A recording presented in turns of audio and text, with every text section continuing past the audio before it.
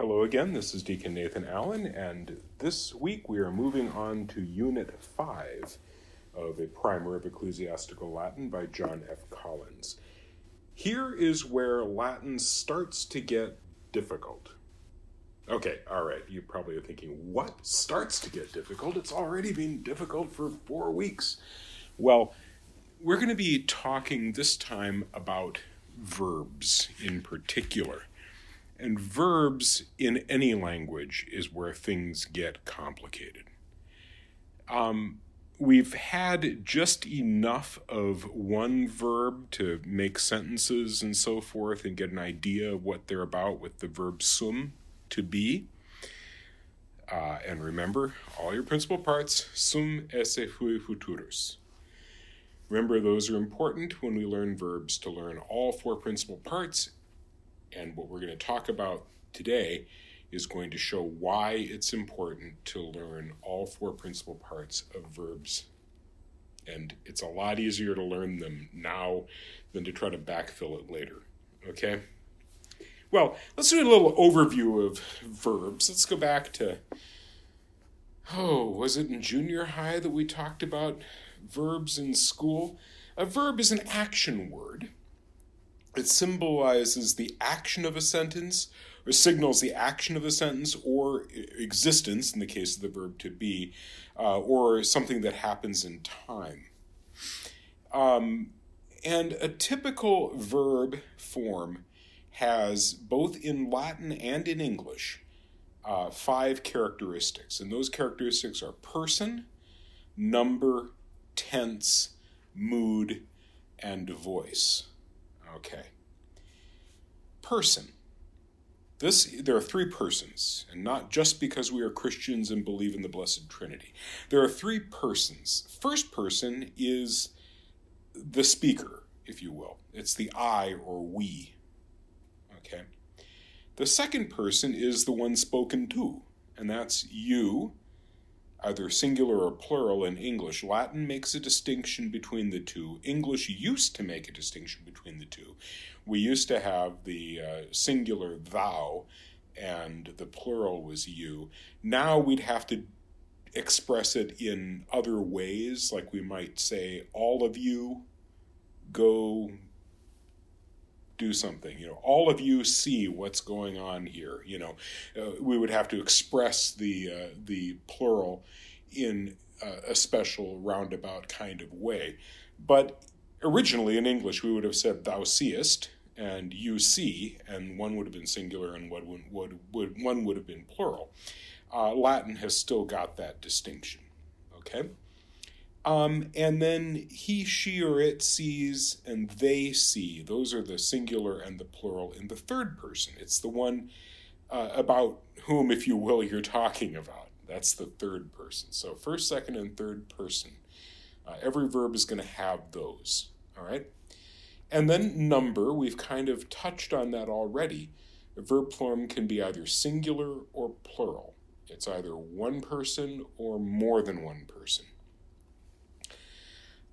Where it gets complicated is tense. Tense has 2 aspects: time, past, present, or future, and also aspect, whether something is kind of just the simple past, present, or future tense, or if the action that you're talking about kind of took place over time, and then whether that action took place over time and is completed over time. Okay? So, you could talk about, in our book puts on page 34, kind of lays out a table of past, present, and future, simple, progressive, and completed. So you could make kind of a grid and have 9 different possible tenses of time and aspect. Most languages don't have all 9, but obviously you can express them in different ways. For example, in English, to build some of these, you'd have to put together, 3 different verbs coming together in different forms. Like, for example, if you were to express, an extended, completed tense form, I had been seeing, I'm using the helping verb to have, I'm using the basic verb to be, and then I'm also using a participle, seeing, in order to, all coming from three different verbs, to have, to be, and to see, in order to get that sense, I had been seeing, right? Latin only has 6 tense forms, and those tense forms, then some of them will cover 2 different, of those 2 different possible, or of those 9 possible, time and aspect grid things. So, for example, the present tense is both the simple present, and our verb example that we're using here is a verb video, or if we're going to do the verb in its full form, right? Remember, we got to use all the 4 principal parts. So video, videre, vidi, visus. Okay. Well, video, I see. Probably guessed that from the English word video, although we use it as a noun, right? I see. But it can also have a progressive sense, present progressive sense of I am seeing. You kind of stretched it out over time.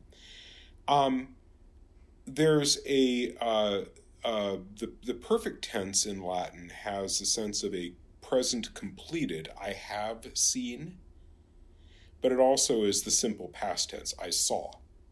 Boom, there's a moment in time I saw. The imperfect tense is also a past tense, and it has that progressive sense, I was seeing.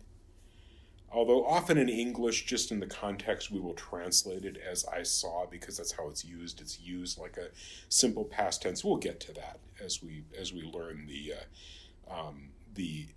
imperfect tense. And then there's the pluperfect, which is that sense of a past completed action. So it's a progressive action already completed in the past.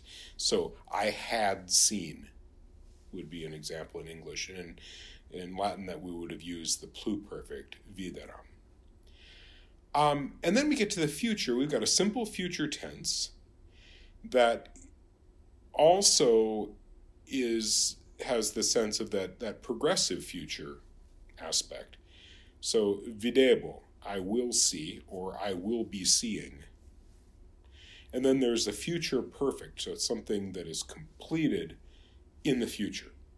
So videro, I will have seen. Okay. So Latin has 3 tenses, each to do the work of 2 categories. The present tense is both the present simple and the present progressive. The perfect tense is both the present completed and the past simple. And the future tense is both the future simple and the future progressive. And then there are 3 tenses that we've just talked about that do the work of only one of those categories in our 3x3 grid. The imperfect tense is a past progressive, the pluperfect tense is a past completed, and the future perfect tense is the future completed. Bit of grammatical vocabulary here. We talk about these tenses: perfect, pluperfect, future perfect. As our note on page 35 and 36 notes, Latin perfectum means to be completed, and so these have to do with the action being completed. Pluperfect comes from plusquam perfectum, which is more than completed, because it's a past event and it's done in the past. Okay, hence it's kind of past completed sense. All right, the imperfect comes from imperfectum, not completed, because although it's a past tense, it's got that sense of continuing action, or habitual action, repeated action. So it's not done. All right. So that is tense. So we've got person, number, tense with both of its aspects of time and aspect. And then we move on to mood.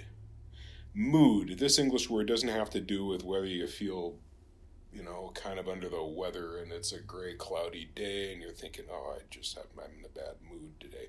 No, mood, this comes from the Latin word modus, which means a mode or way of saying something. And in Latin, as in English, there are three moods. There are the indicative, the subjunctive, and the imperative. The indicative is a fact statement, okay? It rained yesterday. The car is red. It may be true or it may be false, but it's stating, something. It's indicating something, all right? The subjunctive mood is the hypothetical or contingent. If I were a rich man, if I were an eccentric millionaire, and I'd be very good at that job, by the way. Okay, that would be the subjunctive mood. And notice how in English, if we're using it properly, a lot of times in our colloquial English, we won't make a distinction between the subjunctive present and the past tense. So although it would be correct in English to say, if I were a rich man, a lot of times we say, if I was a rich man, but that's using the subjunctive mood, okay? So it's expressing contingency or hypothetical action. It's kind of the may it be sort of thing. And then finally, the imperative mood is, as you can imagine, imperative. It's a command or a request. You would use the same form. So, pray for me, that's a command. Have mercy on me is a request. But they're both in the imperative mood. Okay? And then we come to the fifth of the different aspects of, or characteristics of a verb. And that's voice. And again, English and Latin do the same thing here. Verb forms in both English and Latin can have two voices, the active and the passive. The active voice, it's the subject of the sentence that is doing the action. So I am reading. I read the book. I threw the ball. That's active. I fed the cat. That's active. The passive is where the subject of the sentence is having the action done to it. So, active, I fed the cat. Passive, the cat was fed by me. Okay? Very simple. Now, later on in Latin, I'm not sure we're going to get to that in this Latin 1 course, but some verbs will take the passive form. They'll look passive in the way they're conjugated, but they'll have an active meaning. Those are called deponent verbs, and they can throw people off a lot. But put that aside for now. They'll still be very regular. But you just have, when they come up, you'll learn that they are deponent verbs. That means they look passive, but they're actually active in meaning. But for right now, keep that in mind, that an active verb is one where the subject is doing the action, and a passive verb is one where the subject is being acted upon by someone or something else. All right. So those are the 5 characteristics of verbs. Same as in English, as in Latin, so that should be helpful. Then we move on to the principal parts. Remember, I talked about when you learn a verb, learn all 4 principal parts, because those will be where you'll get the stems for each of for conjugating in the different tenses and moods and voices and so forth, the verb. Incidentally, before we get much further into verbs, I want to recommend a resource for you. I know that they're presently coming up with a second edition that should be out soon. You can probably find the first edition in used bookstores or whatever. If you've ever studied a foreign language, and one of the really useful tools is, they're published by Barron's, is the name, with 2 R's, Barron's Educational Series. They have a series of books, and for every language that they have, of 501 verbs fully conjugated. And they do have a volume, 501 Latin verbs fully conjugated in all the tenses. Very helpful, because then with these 501 common verbs, you can look it up and you can see all of their forms across all of the tenses and cases, or tenses and moods and voice. Okay. And another useful resource is online and free to use, and that is called Whitaker's Words, or William Whitaker's Words. It's run on a website out of the University of Notre Dame, and it's basically an online dictionary. You know, I mean, there are better dictionaries. Obviously, there are good book dictionaries, the great a number of different Latin dictionaries you can use. But Whitaker is really good, because if you come across a Latin word, you don't know which form it is, especially like with some of these irregular verbs, you may not be able to guess what it is, or with some of the nouns, that maybe don't follow a particular conjugation, or in a conjugation that you don't recognize. I'm sorry, I said conjugation, I meant declension. You conjugate verbs, you decline nouns. I misspoke, sorry. You can look it up, and it'll tell you all the different grammatical forms that word would have, so that you look up, so for example, if you enter domino, for example, it would tell you this could be the second declension masculine, and it would be the dative singular and the ablative singular, for example. All right, those are some useful resources. I can't recommend highly enough the 501 Latin verbs if you really want to go on in Latin, because again, it breaks them all down, shows all their forms. Very helpful. All right, back to the class. The principal parts. Verbs in English and Latin will have basic forms, and you do the things to them by dropping endings to get to the stem. In Latin, the 4 principal parts are the first person singular present indicative active, the I see for the verb video. Keep in mind, and this is how you're going to find them in dictionaries, okay? And with a verb like video, that's pretty clear, because they all start with that, all 4 principal parts start with that VI, so I mean, it'd be pretty obvious.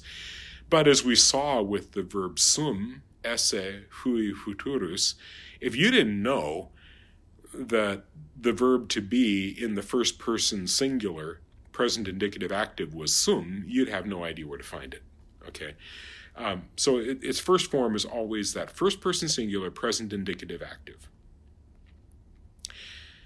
The second principal part is the present infinitive. In English, we express an infinitive by putting the word to in front of it. It's called an infinitive because, unlike video, which has to have a specific person and a specific number and a specific tense, an infinite, and so therefore it's finite because it's limited in that regard. An infinitive can apply to anything. So it's not limited in that regard. That's what we call the infinitive. So videre is the present infinitive active to see.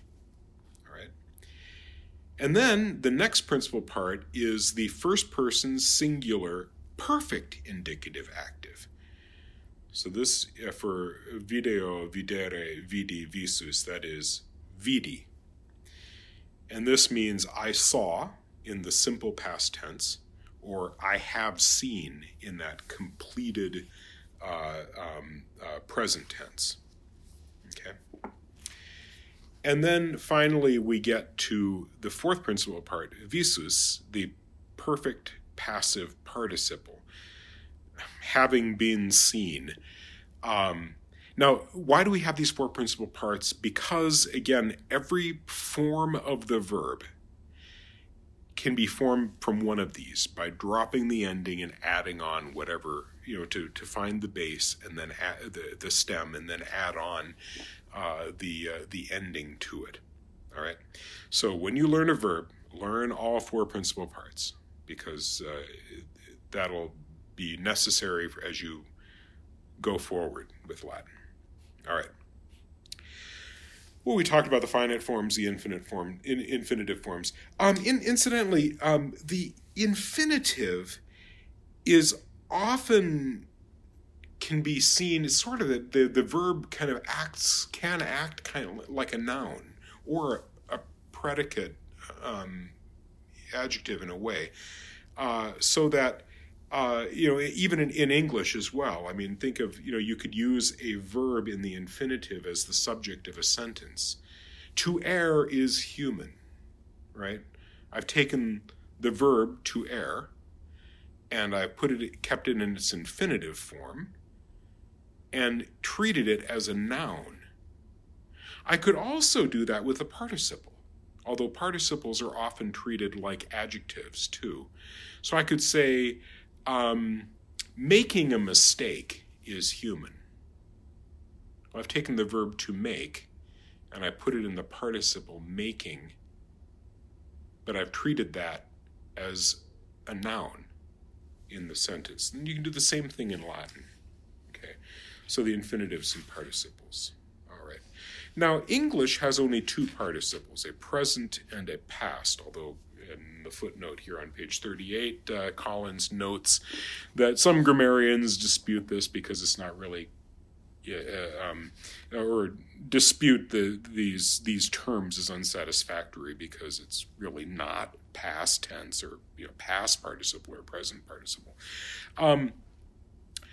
But you might think of them as the forms, the present participle would be the ing kind of words, and the past participle is often ones that end in ed, or in a case like burnt, with a t, and so forth. Latin has four kinds of participles: present active, perfect passive, future active, and future passive. Now, in English, we don't have, obviously, words that'll map up word for word like that. We may have to get around it by saying it in a different way. But by using helping verbs and so forth, just as we saw we did with, the perfect passive participle, or having been seen or something like that, rather than simply having a word for it. And then we get to gerunds and gerundives. English and Latin both have gerunds. These are nouns that are formed from verbs.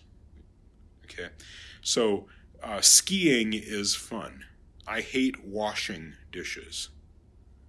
All right. English doesn't have a gerundive. In Latin, it's identical with the future passive participle, and it has that sense of having to be seen, kind of, in English, we could approximate it by using helping verbs and so forth, and get kind of going around and in sort of an extended way to get there eventually in the end in our English. All right. So far, I mean, this seems like it's got some complications to it, but English does the same thing with a lot of these things. All right. One thing, though, and here is going to be a major feature of Latin that we don't have in English, and that is conjugations. We can conjugate verbs in English, but we don't have set patterns where verbs fall into set categories. Latin, there are 4 conjugations. Every verb, except for the ones that are irregular, like sum, are going to fall within one of these 4 categories. They're called conjugations. Con, from cum, with, and the jugation from jugo, which is a verb you'll learn later, which means to bind together. It's related to our English word yoke individually, not like what's in the middle of an egg, but like a yoke of oxen. If you go back far enough into Proto-Indo-European language, they'd be the same word. Incidentally, it's also the same word from Proto-Indo-European as the word yoga, because yoga is about discipline. And that has that same sense. Anyway, all right, I'm going off on a tangent there, but that's what you signed up for with me. All right. So a conjugation, you're putting the pieces together. You're putting the stem together with the endings to get, and the tense markers and so forth.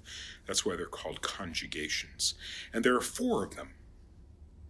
The first conjugation, incidentally, and how you can tell which conjugation you're in is, again, knowing your 4 principal parts. It's going to be the second principal part, which is the infinitive, the present infinitive, right? The present infinitive, active specifically. So the first conjugation, if you look at that, notice how all the infinitives end in RE, but there's a vowel in front of it. So the penultimate syllable in each of them. The first conjugation is a long letter A, an A with a macron over it. The second conjugation is an E with a macron over it. The third conjugation is an E without a macron, and so that's why, again, I'll stress what I've said in the previous weeks. When you're learning words, even though you won't see them written this way in a Latin text with the macrons on them, learn the word with the macron, because it's important for knowing where the stress is going to be on, which syllable to stress. But it's also going to be important when you get into verbs like this, being able to tell whether it's a second conjugation or a third conjugation verb, because they conjugate differently. Okay? So in modern Romance languages, the two have kind of collapsed together, and so I know in French, for example, you have your AR verbs, your ER verbs, and your IR verbs. In Latin, though, we've got ARE verbs, long ERE verbs, short ERE verbs, and then IRE verbs would be the fourth conjugation. So if you know the second principal part of the verb, you can tell which conjugation it's going to be in, and that's going to tell you how the verb conjugates in all its forms. Okay.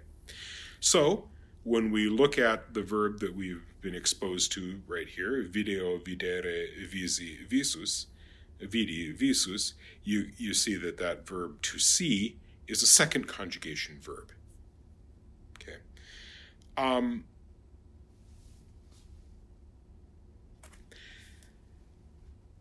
The present stem system for conjugation in all four conjugations, so this is helpful that it's across all verbs, the stem of the present infinitive, which is that second principal part, is the source of the three tenses, the present, the imperfect, and the future. So you get the present, which is usually the present simple, but it's also got that present progressive going on. The imperfect, which is that progressive past tense, although sometimes it's in English you'd translate it by using just a simple past tense, and then the future tense, which has that simple future or that progressive future aspect to it. All those are formed from the indicative, that second principal part. Okay, so let's learn how the present indicative active of the first conjugation is formed. Remember, the first conjugation are those verbs that where the penultimate syllable of the infinitive is a long A. And so here's our example, our first verb that we're going to learn in the first conjugation. Laudo, laudare, laudavi, laudatus. Okay. Laudo, I praise. Laudare, to praise. Laudavi, I praised. Laudatus, I having been praised. Okay. Notice, incidentally, we talked about first and second declension adjectives last time. That fourth principal part is from a verb, but it can almost be treated like an adjective.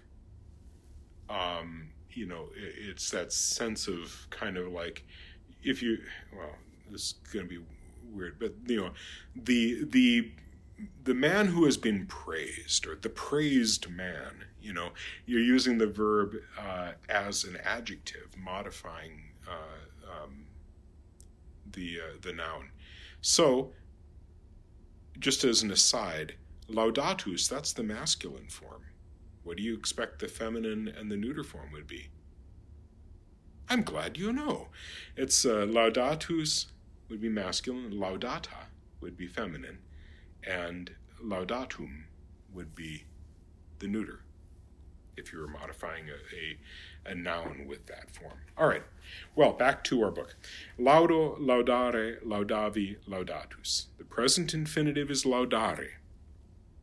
So the present stem, drop the re and you get lauda. And then you add the active personal endings, which are o, s, t, mus, tis, and nt. So the first person singular, lauda plus an o, well, the a kind of goes away because laudao wouldn't work. Anyway, so it becomes laudo. The second person singular, you just add that s to it, and so it becomes laudas. The third person singular, laudat. The first person plural, laudamus. The second person plural, laudatis. The third person plural, laudant. Now, but because when you put those together, the A becomes a short A, because you've got kind of a double consonant after it, so laudant. All right, so that's our paradigm for the present indicative active in the first conjugation. Laudo, laudas, laudat, laudamus, laudatis, laudant. So with any verb in the first conjugation, and you can tell that again because you look at its infinitive and you can see a long A before the re, that's how it would be formed. Okay. The endings t and nt always cause the a in the stem to shorten.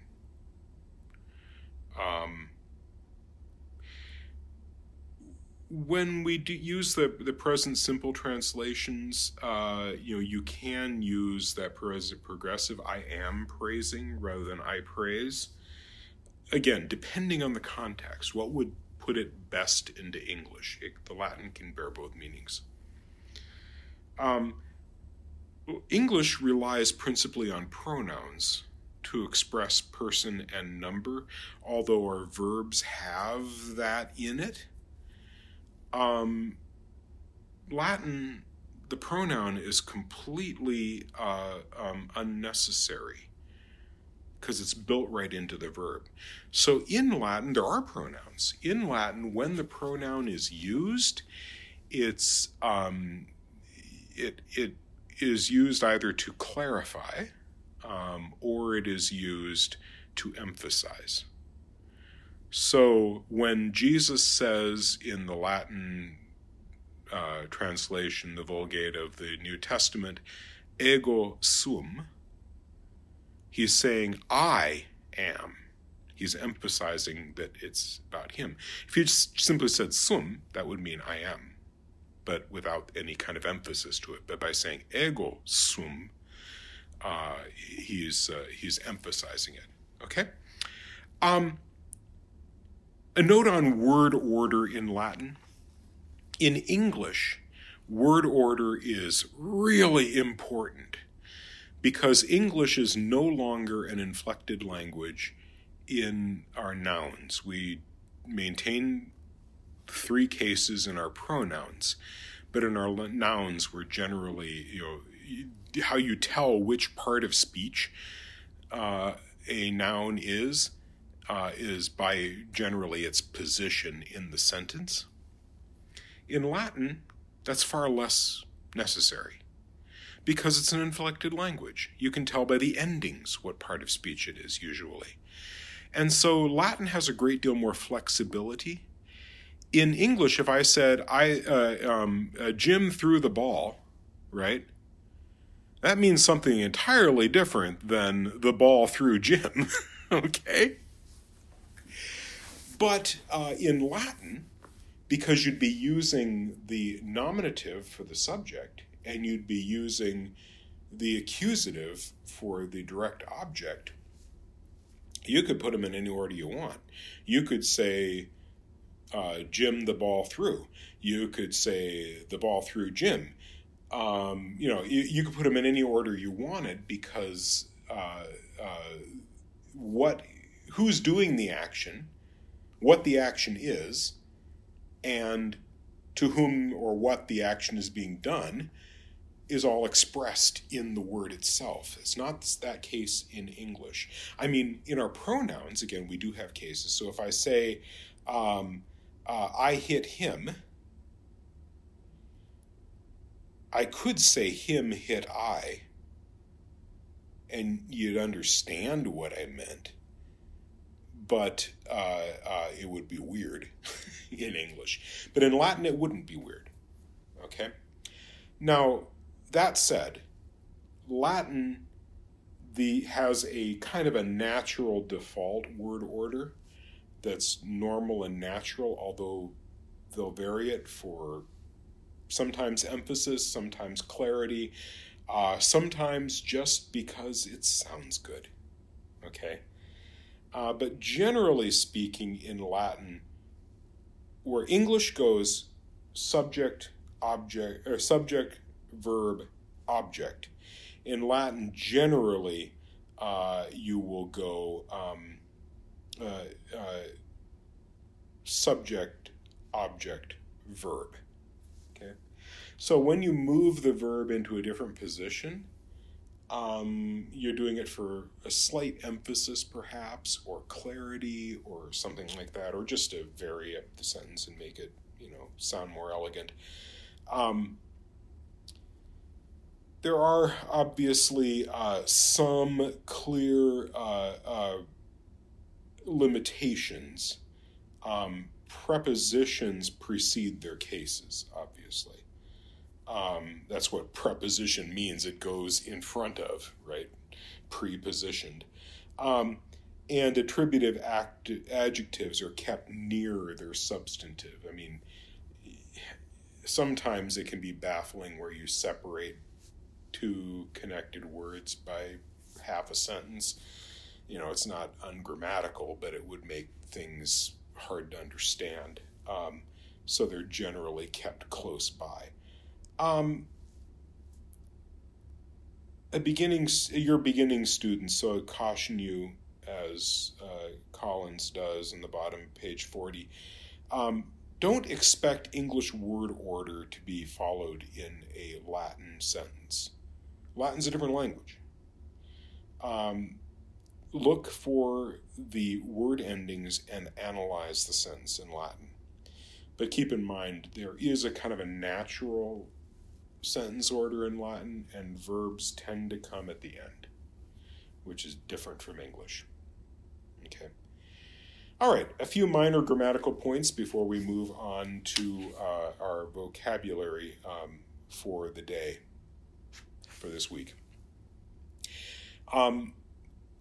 Just as in English, Latin has coordinating words that can kind of connect different clauses together, and even different independent clauses that if they were left by themselves would be a single sentence, but you can join them into a sentence by a connecting clause. We've learned one of them, nam, meaning for, or on account of the fact that kind of sense of for. And so here's a sentence, populus Deum laudat, nam bonus est. Okay, we've got two sentences here. Populus Deum laudat, right? The people praise God. And then we have another sentence, bonus est, he is good, right? But by putting nam in between them, we can connect them together into a single sentence. They still remain independent clauses, but they can be joined together. All right, that's not a big deal. We do that in English all the time with words like and but or for or not or what or on the other hand, things like that, right? And then here are a couple of case notes. We've kind of covered this already. The accusative as direct object, that's the usual form for the accusative. It's the thing that the action is being done to in this case. So in our little fragment here, or sentence, populus Deum laudat, the people, that's the subject, praise. What are they praising? They're praising God, right? That's why Deum is in the accusative, all right? And then dative is indirect object. This is, again, the very common form of dative. Remember, with Latin, the prepositions might often, in English, we would always need a preposition, or almost always. In Latin, the preposition can be built into the case of the noun. And when you're dealing with the dative almost has a sense of to or for with it. So dative as indirect object has got that sense of to in it. Magister puero premium dat. The teacher is giving a reward to the boy. Okay, puero, to the boy. So in English, we put the preposition to in front of it, except in our pronouns, because in our pronouns we have we have case, and so we could say the teacher gave him a reward, right? Gave him a reward, or we could say gave a reward to him. And use the preposition, but in Latin you can do it with or without the preposition as well. All right. Incidentally, in order to make that sentence, you see we were introduced to the verb do, dare, dedi, datus. Okay, you look at that and you say, oh, what conjugation are we in? We're in the first conjugation. Although, because the word is so short, instead of a long A on the penultimate, it's a short A, but it's still first declension. Okay. Now, ablative of separation, this is just that sense of, again, ablative, as with all the objective cases, the dative and the ablative, there's a kind of an understood preposition in front of it. I mean, you can use a preposition as well to clarify things, but if you don't, the ablative has that sense of by, with, or from. So if I'm using this, what Collins calls this ablative of separation, verbs that are freeing or separating or depriving or something like that, you can use the ablative either with or without a preposition like ab or ex. Okay, so the example he gives is Dominus populum malo liberat, or a malo liberat. The Lord frees his people from evil. Okay? And here we're introduced to another verb, libero, liberare, liberavi, liberatus. What is it? It's first conjugation. How can you tell? Because the second principal part, which is the infinitive stem, the infinitive form, has a long A before the RE.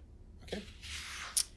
And then here's a point on compounding verbs. Prepositions as prefixes. English does this too. Latin does it a lot. And so sometimes you may, you're looking in your 501 verbs, Latin verbs book, or you're looking in your dictionary and you can't find this verb. What is this verb? Look at, maybe it's got one of these prepositions attached to it.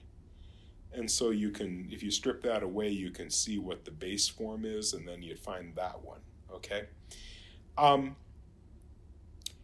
And the prepositions will kind of, their form might change depending on what the verb is, what the verb starts with. And so it may not be quite so obvious. But or ob or obs can sometimes, is often in that form, but sometimes also becomes an ow just when it connects to something. And odd becomes ak, ad, af, ag, al, an. Okay, depending on what the verb that it's attached to starts with. Okay. Circum becomes circu or circum. Contra doesn't really change. Cum, with, it takes several different forms, col, com, con, cor, so forth. So you've got a list of them here. These are prepositions that we've learned in our vocabulary. Often when they're connected to a word, to a verb, they will change its meaning slightly. Sometimes it's just a matter of emphasis. Sometimes it's a matter of intensifying something. So there's a verb we haven't learned yet here, but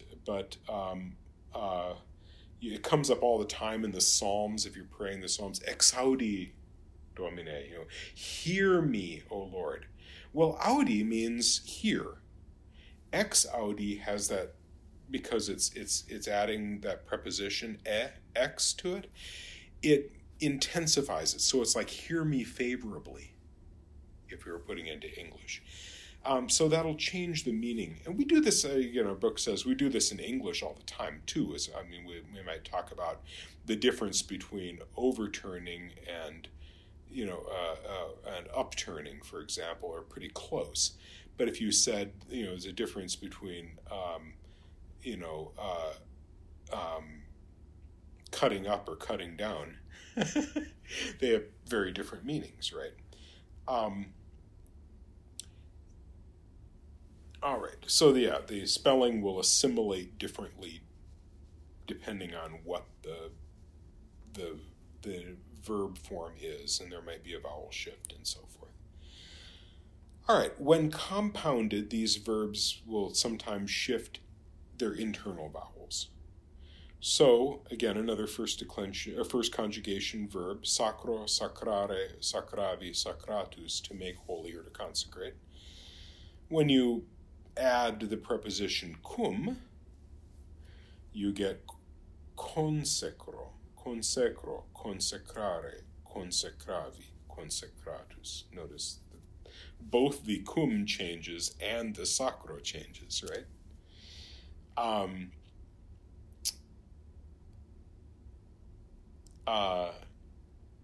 Consecro. Okay.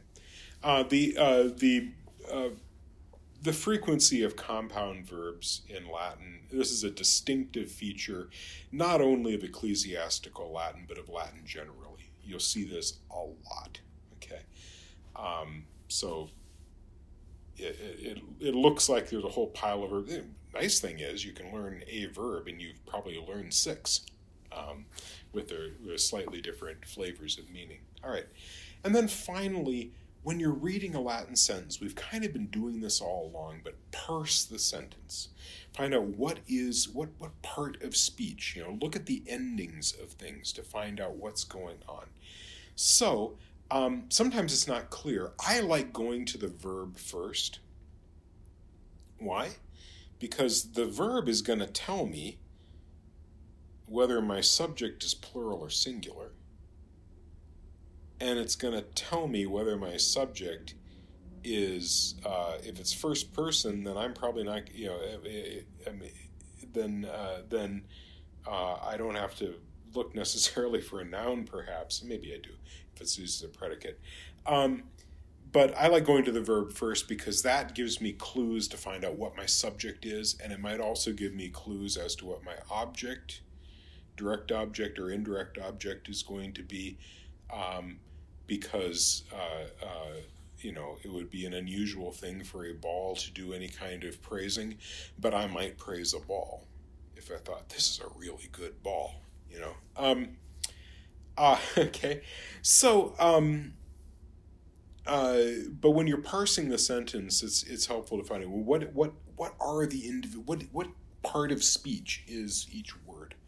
So, a nice short sentence: Populus Deum laudat. Okay, well, populus is the nominative singular masculine from the noun populus populi, people, right? And we have our English word populus, population, all right, same word. Deum is in the accusative singular masculine from deus Dei, right? It's the direct object of the verb. And then laudat is third person singular. Why is it third person singular present indicative active of the verb laudo, laudare, laudavi, laudatus? Because it agrees in number with the subject, populus, which is singular. And it's third person because it makes a direct statement about the subject, indicating what the subject is doing, namely praising, right? And is active because the action is passing from the subject to the object. So you look at the words, you see what is each word doing in the sentence. Okay. Mastery of Latin is a matter of analysis. And, it's, so don't guess when you're doing your translations. Now, sometimes a very hyper-literal translation of Latin is going to be really clumsy English, and so then you might go from there to say get the idea. Once you know what each element means, then to put it into idiomatic English, you might modify it, smooth it out a bit. But I think it's helpful to do a literal analysis when you're trying to understand what each word is doing in that sentence. Okay, moving on to our vocabulary, we have a combination of a lot of first conjugation verbs, and then we're going to get a few more nouns and adjectives as well. So and adverbs to kind of give us some more vocabulary to work with. So, ambulo, ambulare, ambulavi, ambulatus, to walk, to take a walk.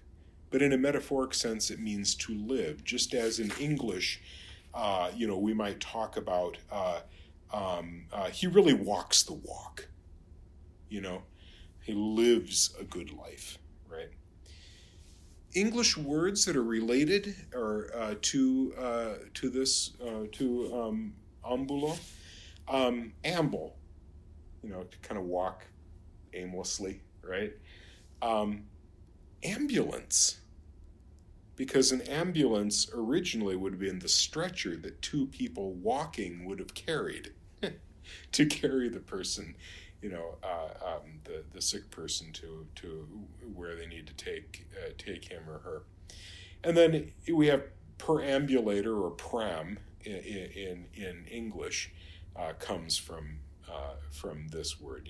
That's the baby buggy. Okay. Canto, cantare, cantavi, cantatus. Notice all of these are following that same pattern. These are all first conjugation verbs. This means to sing, right? And so we have, chant, cantata, can't, it's like in the sense of like somebody's kind of saying something that is not all that believable, sort of can't. It ultimately derives from this verb. Okay. We talked about do, dare, dedi, datus. Notice it's a little different because it's a short word, so it's dare instead of dare, the long A. This means to give, and so we have in English, for example, datum, right? Because we remember that fourth principal part. We're giving it in the masculine form, but it can be treated like an adjective. So the masculine form would be datus, the feminine form would be data, and the neuter form would be datum. Datum, plural, data, is something given.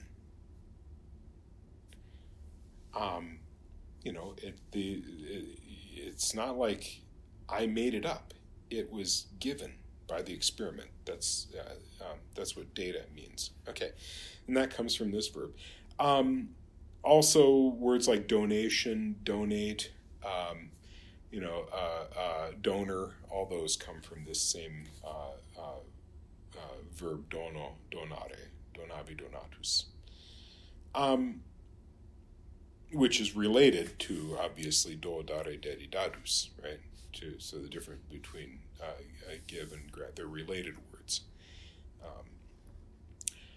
Laudo, laudare, laudavi, laudatus, we talked about that. We have in English, what's a good word?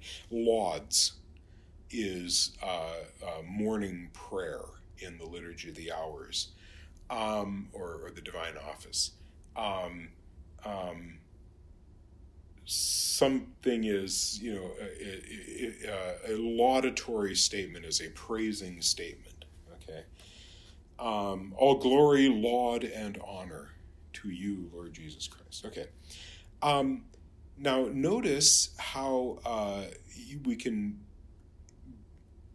intensify it by adding the preposition cum to it, which then kind of assimilates to the verb laudo, and so we get collaudo, collaudare, collaudavi, collaudatus, praise exceedingly, or literally praise together. Okay. Libero, liberare, liberavi, liberatus, free, right? We get our word liberty, liberate, deliver. Okay. Opero, operare, operavi, operatus is to work. We get operate, obviously, and from the noun form, we get opus, which is the noun form. We also get opera, which is a work of art. Okay. Oro, orare, oravi, oratus. This is to pray, right? And so we have a word orator or oratorio, oration, orison. Nymph in all thine orisons be my sins remembered, says Hamlet, I think, if I remember it correctly, when he asks Ophelia to pray for him. So in all your prayers, all your orisons. Notice, though, that we can add prepositions to these. And so if we add, if we add ad to oro, we get adoro, adorare, adoravi, adoratus, to worship or to adore. Again, and there's our English word adore, that comes straight from it. Right? Exoro, exorare, exoravi, exoratus, to beseech. Okay, and so we're adding a different preposition to it. Regno, regnare, regnavi, regnatus, to rule or to reign, and obviously reign comes from regno. It is a verb formed from that noun that we learned, regnum, kingdom, and obviously is related to a word we're going to learn much later, rex, which is king, but also the word we've learned its feminine form, regina, queen, right? To rule or to reign. Sacro, sacrare, sacravi, sacratus, to make holy or to consecrate. And again, if we add cum to it, we get kind of a slightly different sense to it, to make holy, to consecrate. Kind of maybe intensifies it a little bit. I don't know. It's basically the same word, same meaning. Servo, servare, servavi, servatus, to keep or to preserve. Notice we in English, if we put pre in front of the preposition pre in front of it, we get preserve, and that actually gets us closer to the meaning of servo, which is to keep or to preserve. Our word service is related to this, or servant and so forth. Kind of think about, though, that the servant is kind of keeping you in check, by keeping everything going. Anyone who's got a good assistant, if you're a professional and you've got, a lawyer without a good paralegal is going to be floundering around, a dentist without a good hygienist, doctors without good nurses and so forth. In the same way, we might think of that as a servant. I don't know if you read the novels of P.G. Wodehouse. If you don't, you should. They're absolutely screamingly funny, brilliant English writer from the 20th century. Anyway, his famous characters, Jeeves and Wooster. Wooster is this young man about town, and Jeeves is the absolutely perfect valet, or as he calls himself, a gentleman's personal gentleman. And of course, Bertie Wooster would be completely inept without Jeeves to make sure that everything runs smoothly. So anyway, that's the sense of servo, servare, servavi, servatus, to keep or to preserve. Again, we can add prepositions to it. Conservo, conservare, conservavi, conservatus, to keep or to preserve. And then observo, observe, right? We get that English word. And incidentally, conservo, we get conserve, that same sense of keeping or preserving, right? Observo, observare, observavi, observatus, to watch or to observe, kind of watch over, right? Again, which has some of that sense of keeping or preserving. Voco, vocare, vocavi, vocatus, to call or to invite. We have, words in English like vocalize, vocation, or vouch, for example, all come from this sense of calling or inviting. Evoco, which we get our English word evoke, right? Evoco, evocare, evocavi, evocatus, to call forth. Invoco, invocare, invocavi, invocatus, to invoke, to call upon, right? Our English word is the same as that. Okay, enough of verbs. But notice, again, I want to stress that point. You can combine a lot. You can make a ton of different verbs by adding prepositions to the verb, and they'll sometimes modify as they assimilate their consonants and vowels together. But you can form a whole bunch of different verbs with slightly different or completely different senses to them in Latin, even more so than you can in English. All right, here's a word that, stella, stelle. Okay, back to something we know so well, the first declension feminine nouns. Stella, stelle is a star. Obviously, we have words stellar, constellation, and so forth. The name Stella come from this word. Via, vie, another first declension, feminine noun, way or road or street.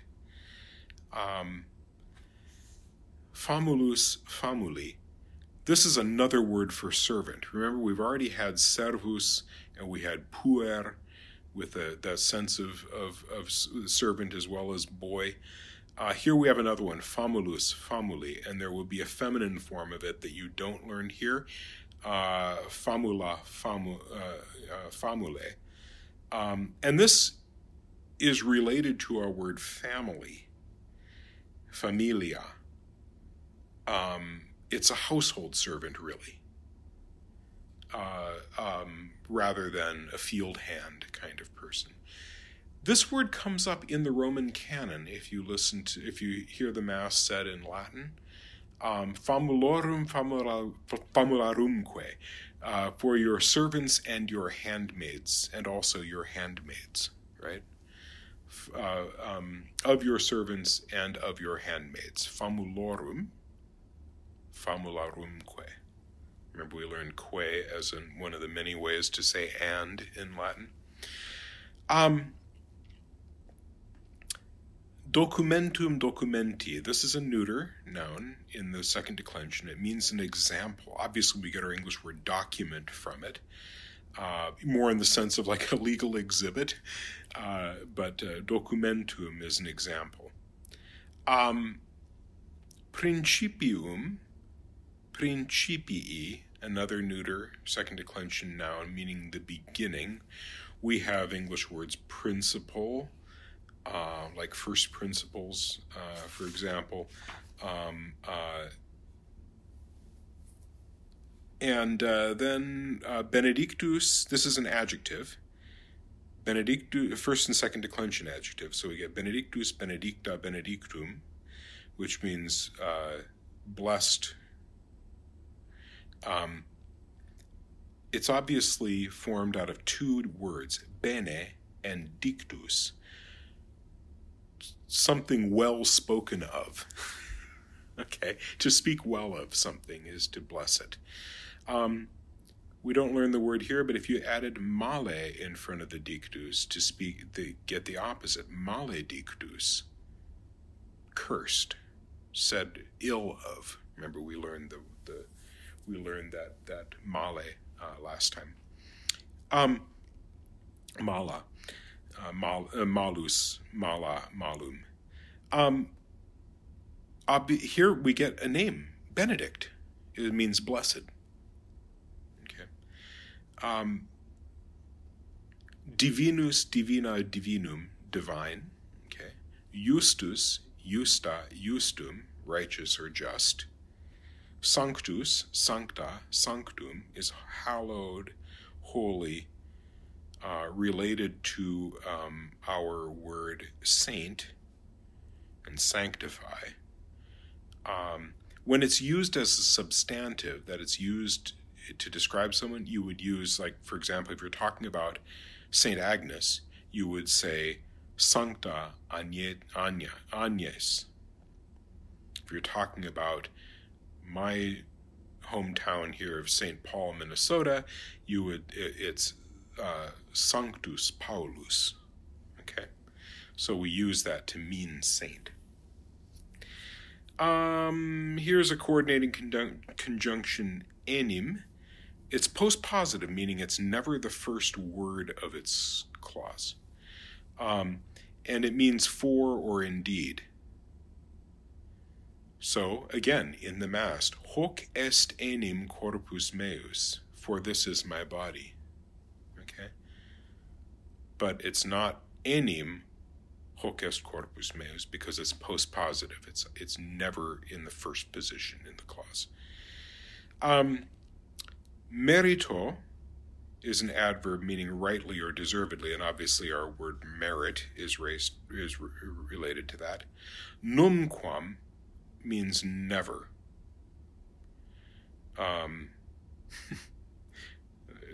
Joke sentence, numquam Draco dormiens numtam titulandus, never tickle it Sleeping dragon. Okay. Numquam is an adverb, never. Nunc means now.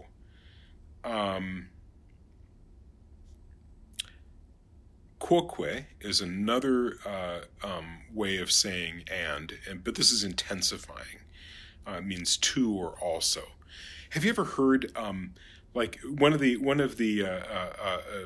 informal logical fallacies is what's called tu quoque. Well, you too, So if somebody's saying, what this particular political party did in this last election was really reprehensible, and the response is, yeah, but the other guys did it too. Well, yeah, maybe they did, but that doesn't mean that it was good, right? It's an informal logical fallacy. So that's what quoque is, that sense of to also. My sons and I, a few years ago, were joking that it would be kind of funny to have a U2 tribute band that took, the Irish rock group U2, and we did all the songs, translated them in Latin, and the name of the band would be Tu Quoque, U2. Okay. All right. Well, that wasn't all that funny. And then finally, semper, always. Well, we get, sempiternal,